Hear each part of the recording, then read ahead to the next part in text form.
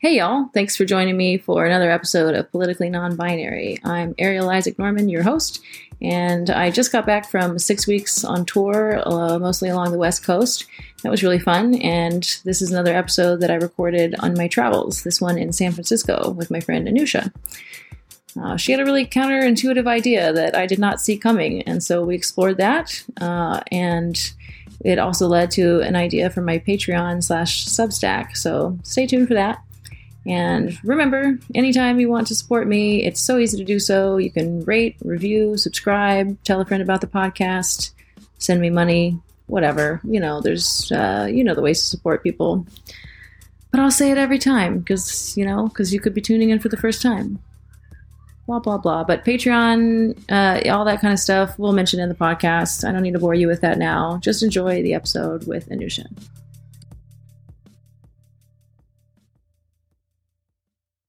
This is Zach with the Texas Yurt Company, a proud sponsor of Politically Non-Binary. Don't know what a yurt is? Check us out online at www.texasyurts.com.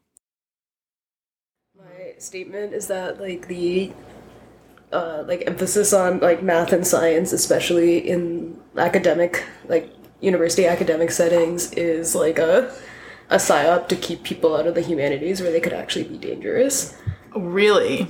Yeah. So you think we have too many STEM people and not enough humans? More than too many STEM people. I think that we suggest math is for smart people. The best, if you're, in the top 1% intelligence, you should be in physics and be getting a physics PhD and discovering quarks or whatever. Yeah. And I think that is a form of state control in that.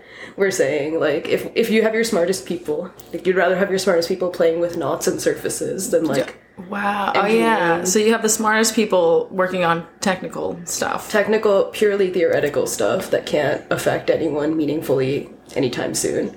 And so if we had more intelligent people who were, thinking about society. Yeah, if I could have my if I could have my smartest people play with knots and shapes and things like that instead of engineering empire destroying memes, I'm gonna really glorify the importance of those knots and shapes. Wow. Okay. Yeah, I'd never thought about it this way before. So actually, it's a good thing that I didn't go into academia. And yeah, your top 1% intelligence is spreading ideas. Yeah. Okay, great, cool. This makes me feel so much better about my life because, my dad has a PhD in math and, I started doing computer science and, I was at the highest, I was, 3 years ahead in math and all that kind of stuff. And then I just kind of let it fade away, but... You didn't fall for the trick. That's good. I didn't fall for it. Now I'm a comedian, so take that, government. I don't know what I'm going to take down exactly because I want to take down a lot, but in a way that's... doesn't leave us with the kind of anarchy where we're all getting killed and raped all the time. That sounds good. Yeah. So, do you feel like you're using your intelligence in a wasteful way? What brings this up? I don't personally. I don't think I'm a top 1% intelligence person. Oh well, I'm not. For the record, I'm not saying that I'm. Yeah, no, of course. I do think that. I'm an electrical engineer. I work for a company that makes Wi-Fi devices. Mm-hmm. I think that's fine. I don't think I'm changing the world in any way. I think that... I'm trying to think. I don't think that I'm using my intelligence to destroy the state at this time. I also don't know if I would have the capacity to. I've also devoted most of my energy for my whole life into being good at math and science and not good at the humanities. But as someone who has a latent interest in metaphysics, it's easy. Once you start reading that stuff, you're there's so many dangerous ideas in here. No wonder they try to keep us away from it. What are some of the dangerous ideas that you've encountered? If you read Hegel, just kind of generally, if we think about the power of abstract ideas to change society or any theory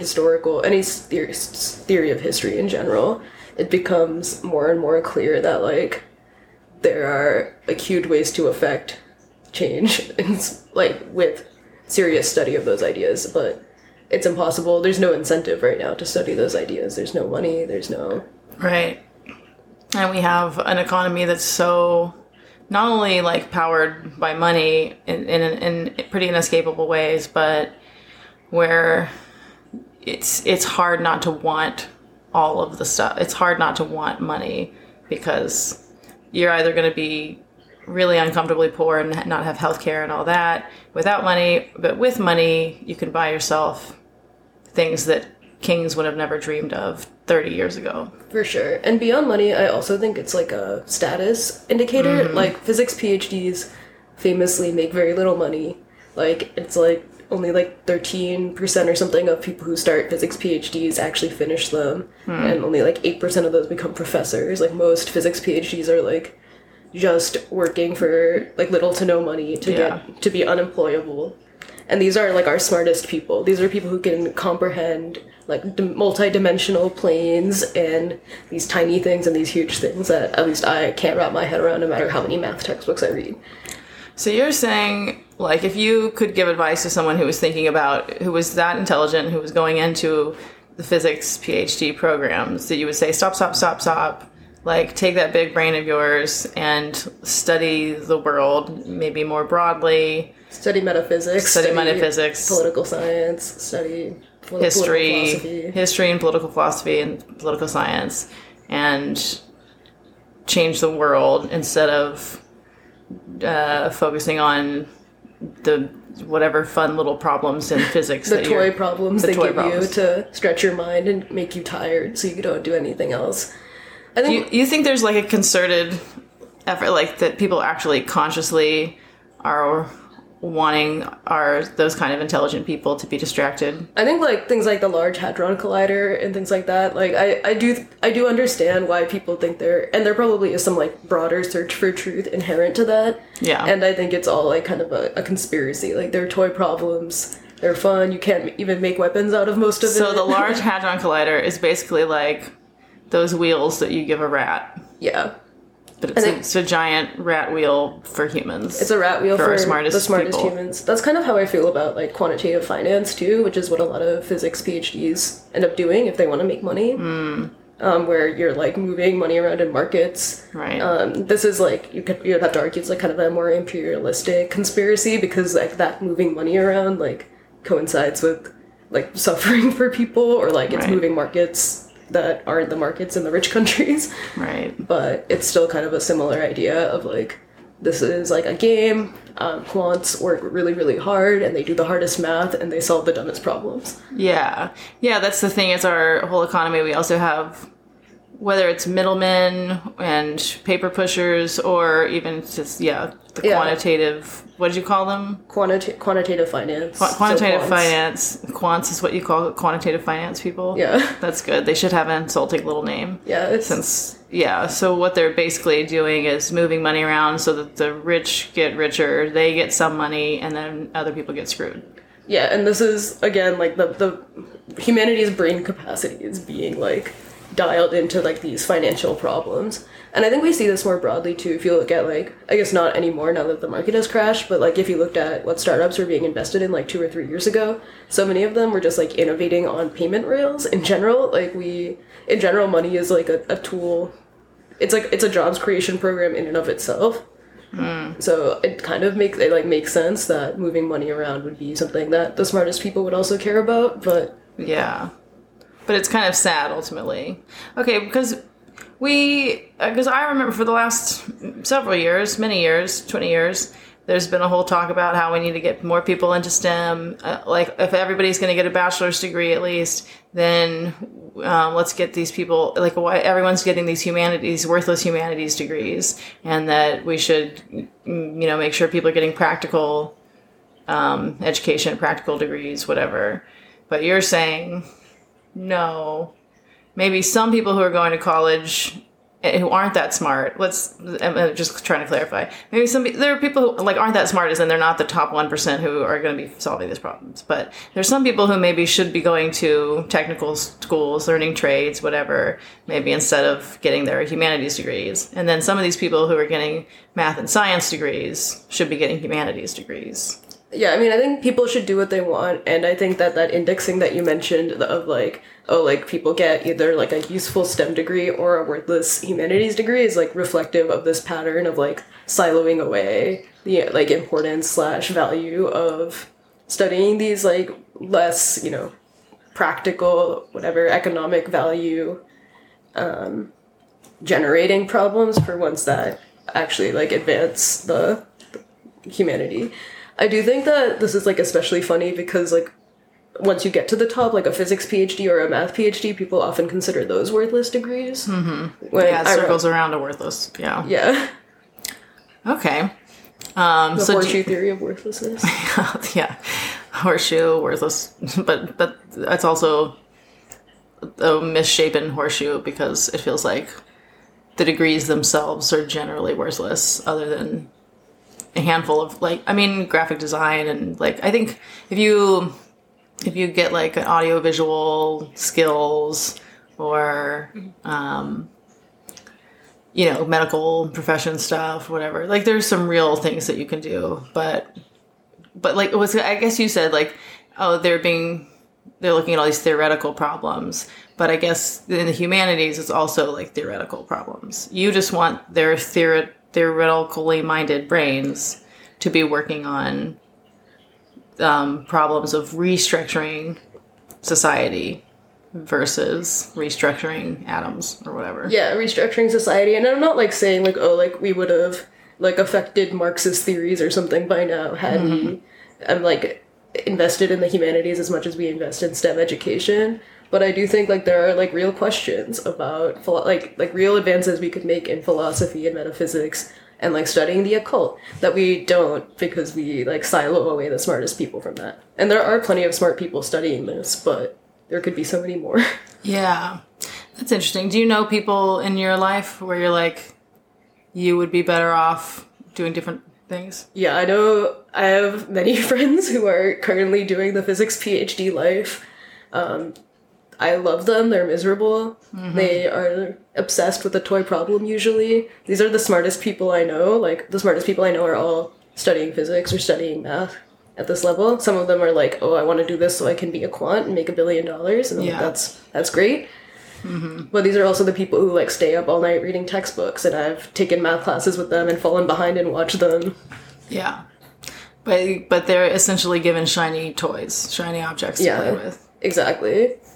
And that way they never turn their problems to... Because it takes a really intelligent... And then it takes an intelligent mind in certain ways. And then they need to have, like, a broad understanding of the world. They need to, like, be learning about a broad range of subjects so that they can kind of make the connections and help us think through things differently. But we're basically taking people with a certain kind of intelligence and then making them more autistic in a way. Yeah, that is what's happening. And like the theoretical physics meat grinder is like a really, it seems, I've never been in it. I would not go in it. Seems like a really great way to like gain some like learned helplessness too. Like if you spend all of your time like being like abused by your supervisor and being told everything you're doing is largely like 100% theoretical and you can never know enough and you need to like stretch your brain to understand 5D space. Like, you're not going to... Sounds like they're getting domed. Yeah. You're never going to be able to do anything with your... You're never going to find the next quark. I don't even know what... Yeah, whatever they're doing. The next quark. Yeah. Whatever it is. Okay. Wild. So, like, do you know who Richard Feynman is? Yeah. Or was? So it feels like he's the kind of guy where it was like, oh, hey, you have this really intelligent brain, but you're able to step outside of that and study a broad range of things. And then, I mean, at least just in his time, he was writing really cool books and really helping people understand physics and stuff. But like, so if you're talking about people like that, who, if they should have more of an ability to like live a well-rounded life and then think about other problems besides shiny quarks. For sure. I think Feynman, and there's nothing wrong with studying physics. Like, Feynman's lectures are great. Like, he's a great writer. I hope we have Richard Feynman, too, in our midst somewhere. And I wish that we had the Richard Feynman of metaphysics. Mm-hmm. Yeah, the Richard Feynman of metaphysics. Basically, that's what you're talking about. Yeah. Do you have, like, an idea of what would happen if we did? I think that... Like, I think that, like, if you, like, there are definitely people out there who are like, oh, like, if everyone was exposed to, like, whatever, that usually it's Marx and Hegel from a young age, that we would, you know, we would have a different government structure, or our state capacity would look different, or whatever. I think that is potentially true. I don't really feel ready to make that claim. I do think people would think, like, harder and, like, more critically about the world, and that usually leads to, like, a better world. Because what we basically need, when you say the Feynman of metaphysics, or someone who has, studied Marx and Hegel and stuff, like, we need people who can popularize their ideas to, make them, kind of update them, make them fit with our world, and then popularize them to the masses in a way that they'll understand and appreciate. Because, I mean, that's what Feynman was able to do with physics. So if you're talking about someone who's intelligent enough to make those ideas coherent and accessible. The important piece there is also, like, not only to make them accessible, but also, like, the messaging around, like, this is what, you know, if you are smart and enterprising and want to, like, do the most high impact thing you can with your time, this is, like, a place to go. Yeah. Yeah, like, it's changing the theoretical framework of society does actually, if you think about it that way, like, that seems like the coolest work. That's the coolest work you could do, and it's a lot cooler than studying the theoretical framework of an atom. Yeah. All the quark work or whatever. It's all this, like, nerdy, high-end, shiny object stuff that people are doing. Exposing themselves to these, like, noxious chemicals or whatever, too, in these labs. Just like, for, like, this kind of fringe luxury science. Yeah. And when they could be using their big brains to reshape society in a way where people could really, like, thrive on the planet together. And it's not their fault. They're literally the smartest people. They've just been, like, put in this apparatus that's like, this is where the smart people go. This is what smart people do. So, would you say that, like, because maybe there is some amount of conspiracy on some level to get these people distracted so that they're not, but maybe there isn't. Maybe it's just the way that capitalism functions on its own. I mean, who knows? But would you just say to people who are really math science oriented, really intelligent, really, like, top level academics, just, hey, please do what? Like, should they, when they enter school, should they be English majors, or what are you thinking? I mean, I think it depends. I think, like, if I were in the top 1%, I feel like a lot changed for me when I read The Phenomenology of Spirit, which is, like, Hegel's foundational work. That one's kind of long. You could read The Science of Logic. Like, I think just, like, exposing yourself to those ideas early and being open to, like, what they mean is really important. I don't think you need to change your major, and I also don't blame people. Like, you need money to live. It makes sense that you study what will give you money. But you can also be a little bit more broad with what you're studying. Exactly. You don't have, and if you have the privilege not to, like, you don't fall for the psyop. Become a comedian. Yeah. Okay.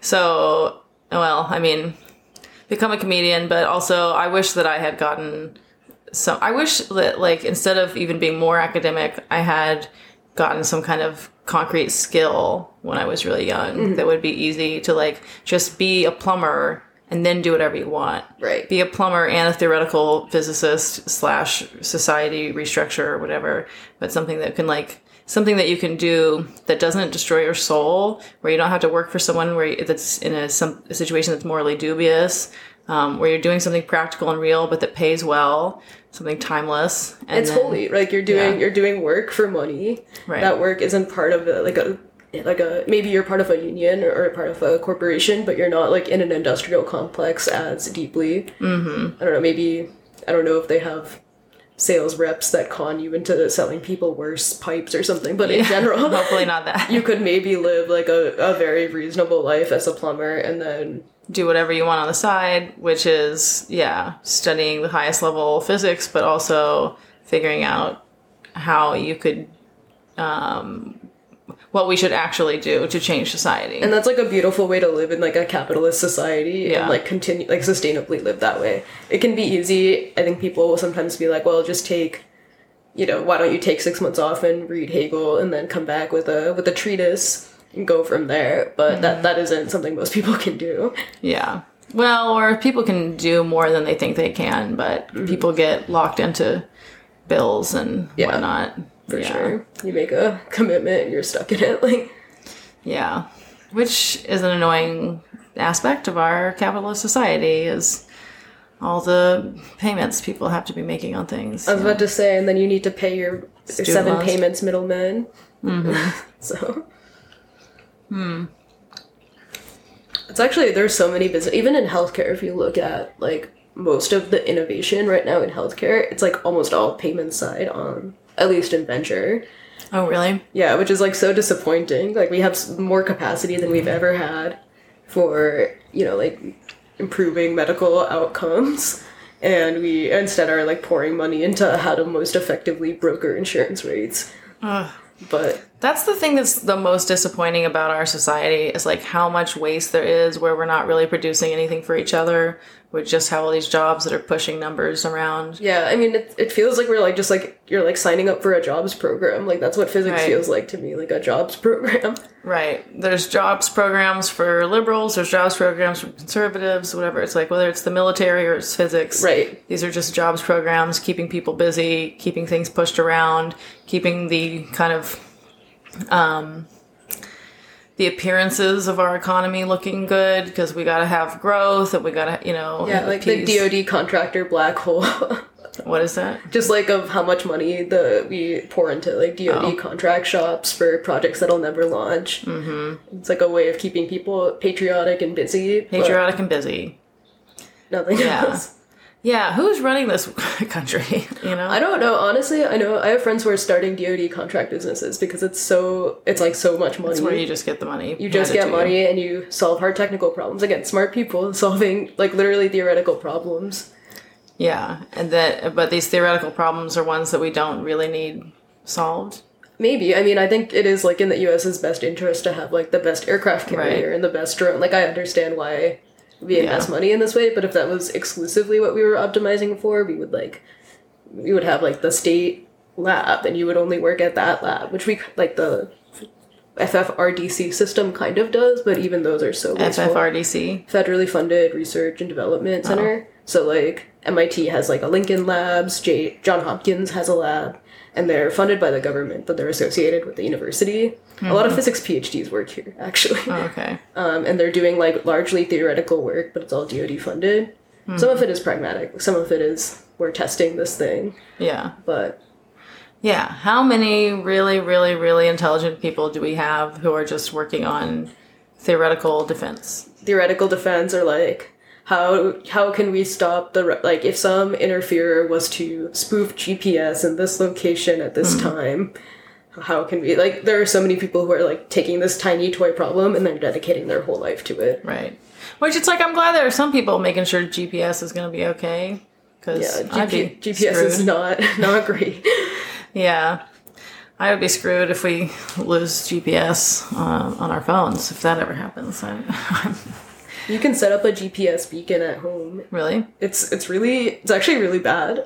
This is off topic, but like if you go, like you can set up a GPS beacon, like planes and stuff are really easily spoofed by or like sensitive to spoofing in GPS. Oh. So at least like when I worked on this 5 or 6 years ago, maybe it's changed, but a lot of military planes, if they can't, they'll either use like military GPS or they'll just use dead reckoning. So they're like, oh, like we've accelerated this far for this long, so this is where we are, because the GPS signal is so garbage. Oh, wow. Yeah, GPS is not that great. But it's nice for getting to places. It works. Yeah, it works for most of my purposes, but yeah, interesting.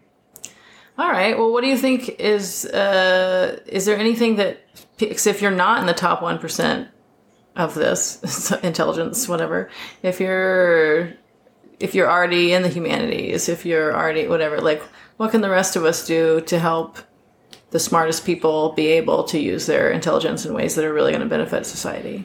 It's a great question. I think, like, for me, I don't think I'm in the top 1%, but I have a big interest in philosophy and the humanities. I try to read a lot. I try to write a lot. I try to talk about it a lot. I think there's some really good groups doing, like, interesting critical theory accessibility work. Like Acid Horizon does like a great podcast and discussion groups around like they're reading Deleuze right now, which is I think really foundational. Is a podcast Acid Horizon? Is that what you said? Acid Horizon. They do acid. They definitely do acid, but they mainly they do like great like they have a Patreon and they do discussion groups and things like that. I was gonna say I think psychedelics and theoretical physics go really well together. Oh, a lot of theoretical physicists are also doing psychedelics. Hardcore psychedelics There's people. a big like intersection of people who are doing like quote unquote consciousness research and theoretical physics. And I do think like if you're doing consciousness research, you should probably be doing psychedelics. Yeah, it'd be weird not to. Like if you really are trying to study consciousness like very fully, you should be using all the tools at your disposal. For sure. And psychedelics are a huge tool for that. Yeah. So basically, those of us who aren't in the 1% should give Hegel and podcast recommendations and like give books and podcasts to our when we know nerds. And psychedelics. And psychedelics, probably. Yeah, some of these quantitative finance people probably aren't doing enough psychedelics. Probably just cocaine. Probably just cocaine. Yeah. Yeah. So get your friends off the cocaine and more onto psychedelics if you know any of these nerds. Yeah. I like to have practical advice for the listener, you know. I like that, yeah. Yeah. So, distract her. even if you're not the person who's going to solve the problems, you can give a book or some drugs or at least a podcast rec. And also, like, to your nerd friends. It's one of those things where, like, even, like, sure, like, Richard Feynman is great and physics PhDs are great, but there are also all of these people who are working in physics who aren't in the top 1% who, like, similarly could contribute elsewhere, even if they weren't in the top 1%. I think for me, the thing that I think is, like, most offensive is this, like, state apparatus pushing the smartest people to the dumbest problems. Yeah. Yeah. So you think we actually have enough STEM people, though? I mean, we've got enough people who are able to do the math and science that we need for our actual needs. Yeah, I mean, if you want to pursue STEM, do it. I hope that if I have kids, they never have to learn how to code. But really? Yeah. That's so funny. It's like I feel like I wish I had continued learning how to code, but I wish I could forget how to code sometimes. Really? But the grass is always greener. Yeah, exactly. You wish you could forget how to code. What do you mean by that?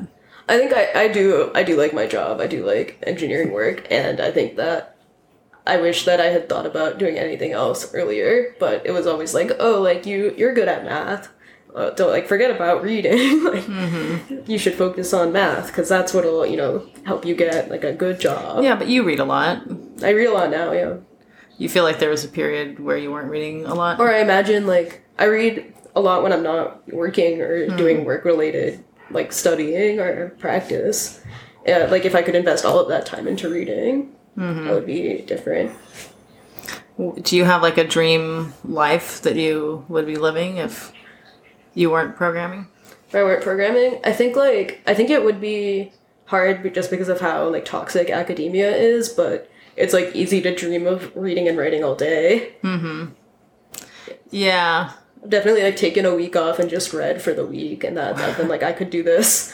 We're going to need the theoretical people to restructure society so that we can spend more time reading and writing. And it's true. I think if we cut out so much of the middleman bullshit of, like, and paper pushing and everything that happens in our economy, we would all be able to do that thing. I don't think we need more than, like, 8 hours a week of and with, work like, inbound people. Automation, like, this is becoming more and more of a thing of, like, what does, like, a state-controlled job, like, what does a jobs program look like, or what does universal basic income look like? Yeah. Like, and I think... Yeah, we need smarter people figuring out how to do UBI type things. Everyone has all these complaints about it, but then it's like, maybe the problem isn't the idea itself. The problem is how do we actually incentivize people to still live good lives, not just spend it on drugs and fast food, whatever, but how can we get...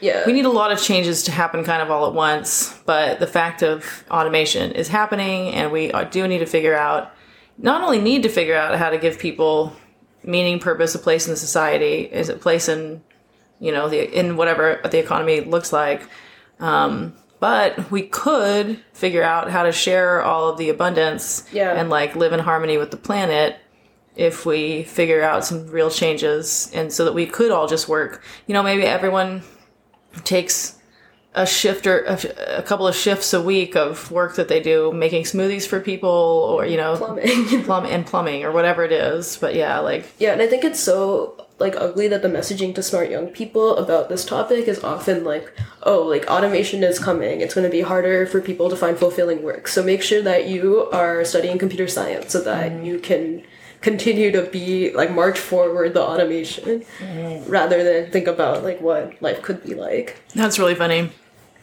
Automation is coming, so make sure you're the people who are making the automation. Yeah.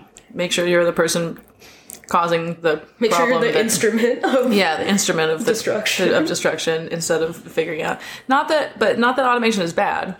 It's just... Yeah, automation is largely good. It's largely good. It frees up more time for us to solve more interesting problems. If we use it that way, instead of it just making a few people richer and the rest of us into these weird slaves of them. So that seems like a big... And then people know that that's a big problem. How do we make sure that we're sharing the wealth of automation instead of just becoming slaves? Those answers are in Marx. Yeah. But we're told not to read it because we need to read a coding book or whatever instead. Right. So what you're really sneaking in here is that everyone should read Marx. I think everyone should read Hegel. And okay, if you're going to read one book, if you're going to have these nerds read one book, nerds read one book. Mm-hmm. I think I always tell people to read The Phenomenology of Spirit. I do agree that it is it's a hard book. Mm-hmm. It is hard to read. I think it's very reasonable to read Capital instead. I think people who read Marx often go through a baby Marxist era and then start to develop more nuanced opinions as they read more. So sometimes people who just read Capital come back with different conclusions and what I would hope that you would read Capital and then keep reading. Here's what I'm thinking. You should read Marx though. Everyone should read Marx. Everyone should read Hegel. I've only read snippets of things and books about those things and whatever. But maybe how long is Phenomenology of Spirit? It's 400 pages. Okay. Maybe I'll make that what I do with the Patreon not what's the Substack? That's the other thing. Sorry, I'm trying to move toward Substack and less Patreon. So, but Patreon just comes naturally to the mouth. But maybe I'll do that for my Substack. I don't know I think you can do this where I could just read it. I would just read it and then do a little discussion group type thing. Yeah, if you have people, I'm also happy to get involved. I love talking about Hegel. Oh, sweet. Yeah, so maybe we can do some little bonus episodes. We can Zoom those where, we have a little discussion group about... Yeah, and I can find introductory work too, because it is a big ramp up when you first start it. Okay, yeah, if you have introductory stuff, that would be great. The first time I read it, it was during COVID, and I spent a month just reading it. Mm-hmm. Which, again, we need a new pandemic so that everyone can focus on their Hegel. Yeah. Yeah, that's true. The next attention span... I do think Hegel is very foundational. I think that most books are just Hegel restated. Okay. I think there's no new reading. Some people will be like, oh, this book is a new reading of Hegel, and I'm like, there's no new reading of Hegel. It's just reading Hegel. Yeah. Okay, I like this. Because I like homework. We've had Freddie DeBoer came on the podcast and was talking about, and I was asking him about Marxism and trying to understand what we're really talking about. Mm-hmm. And so that was good. It was a little introduction, but now I haven't actually done a lot of this reading myself. So I don't know if I'm in the top 1% of anything, but I will, if I'm asking other people to do it, then I should read it too. So yeah, if you have little warm-up books, that would be good. Yeah. But then I really like reading aloud, and it helps me to be motivated to focus. So I'm just going to make it a thing where I'll read, because a lot of people don't like to read. It's as Joe Rogan says, he's too dumb to read, but he can listen to the books or whatever. So I'm like, okay, if you don't want to read, then if I'm reading it out loud, you can just listen, and then we can have little discussion group moments afterwards, whether it's me talking or you talking or other people.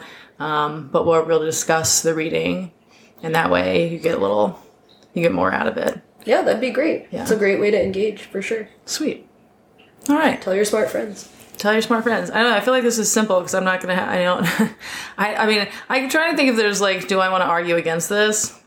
And I'm like, it seems like we have so much good technology in the world. Like, and there are hard technical problems left to solve. Like, we need to figure out, we're going to run out of water, like clean water. Yeah, I want people to be solving those issues. Yeah. The water, the energy, those two are big and ones. that comes naturally when growth. you understand, like, what is actually sustainable and important to work on. Right. And so that's part of it, is like, we need to spend a moment restructuring where our priorities of what we are working on, and then we'd have so many more smart people actually solving the problems we really need, instead of just being involved in pushing numbers around of whose money is where. Yeah. All right. I'm down. All right. I don't think I have anything to argue. I think we just did it. I think we just came up with a great idea for the Substack, which I've been trying to figure out what I really want to do for that. And I think that's great. This merges my desire to read books out loud. Because that's what I do. Like, anytime I'm in a relationship, I'm like, can I read to you? Can I read to you? Can we start reading to each other, please? Thanks. So now, yeah, I'm just going to start reading Hegel or whatever warm-ups you give me. And that'll be patreon.com/PNB. Wait. Politically NB. Patreon.com/politically NB and politicallynb.substack.com. Sweet. That way I don't have to do it in the intro, outro. Cool. Good. All right. Thanks. Yeah. Wait, you never introduced yourself. Oh. Let's do it that way. Do you want to introduce yourself? However you want to. Sure. Hi, I'm Anusha. Anything else? I like to read. Okay. Okay. Yeah, you can be as anonymous as you want. That's good. All right. Thanks, Anusha.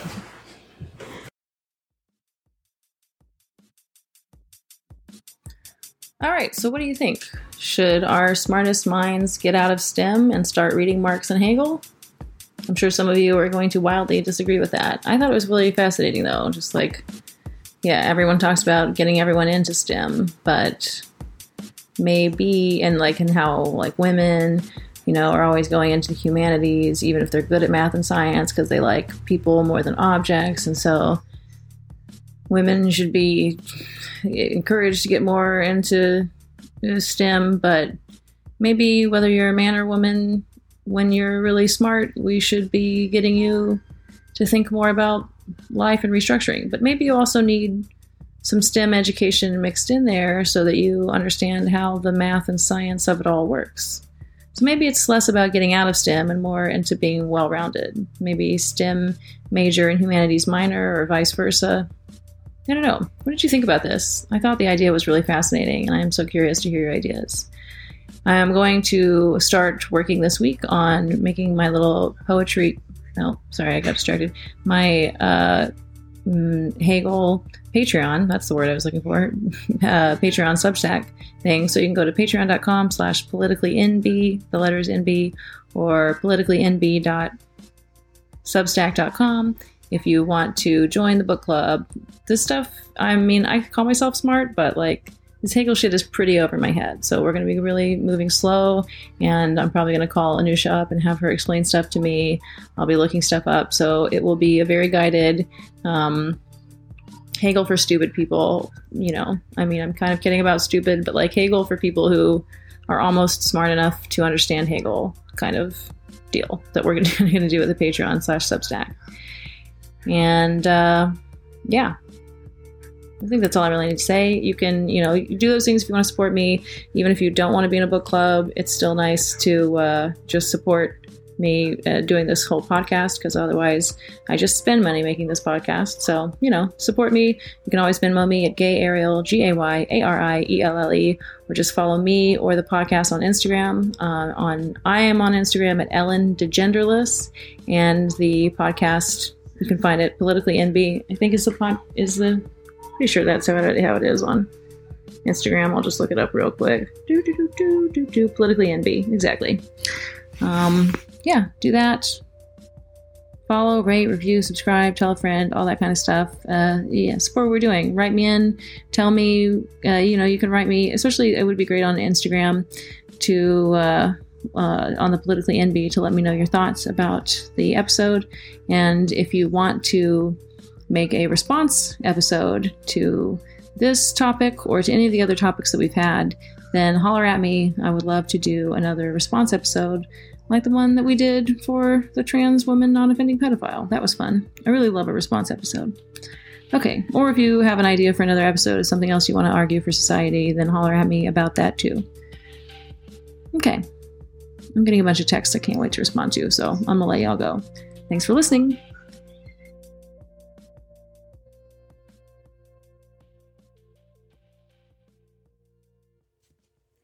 Big thanks to our producer, Raymond Cabrera, our art guy, Caleb Sexton, and our sponsor, Texas Yurt Co. at texasyurts.com.